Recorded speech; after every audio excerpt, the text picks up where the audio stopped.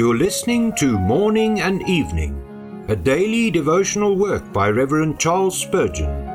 This reading is brought to you by the Spurgeon Study Bible, available in the original King James Version or the Christian Standard Bible at spurgeonstudybible.com. Good evening. Today is October the 26th.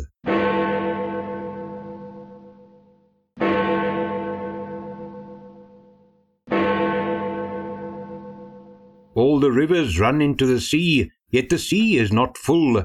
Unto the place from whence the rivers come, thither they return again. Ecclesiastes 1 verse 7.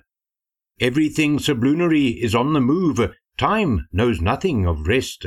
The solid earth is a rolling ball, and the great sun himself a star obediently fulfilling its course around some greater luminary. Tides move the sea, winds stir the airy ocean, friction wears the rock, change and death rule everywhere. The sea is not a miser's storehouse for a wealth of waters, for as by one force the waters flow into it, by another they are lifted from it. Men are born but to die. Everything is hurry, worry, and vexation of spirit. Friend of the unchanging Jesus, what a joy it is to reflect upon thy changeless heritage, thy sea of bliss, which will be for ever full, since God himself shall pour eternal rivers of pleasure into it. We seek an abiding city beyond the skies, and we shall not be disappointed. The passage before us may well teach us gratitude.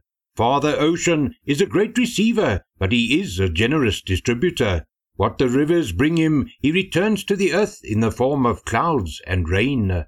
That man is out of joint with the universe, who takes all but makes no return. To give to others is but sowing seed for ourselves. He who is so good a steward as to be willing to use his substance for his Lord shall be entrusted with more. Friend of Jesus, art thou rendering to him according to the benefit received? Much has been given thee. What is thy fruit? Hast thou done all? Canst thou not do more? To be selfish is to be wicked. Suppose the ocean gave up none of its watery treasure, it would bring ruin upon our race. God forbid that any of us should follow the ungenerous and destructive policy of living unto ourselves. Jesus pleased not himself. All fullness dwells in him, but of his fullness have all we received. O for Jesus' Spirit, that henceforth we may live not unto ourselves. Beloved, in this world we shall have many trials, but as you rest this night, be of good cheer, for you are the child of the one that has overcome the world.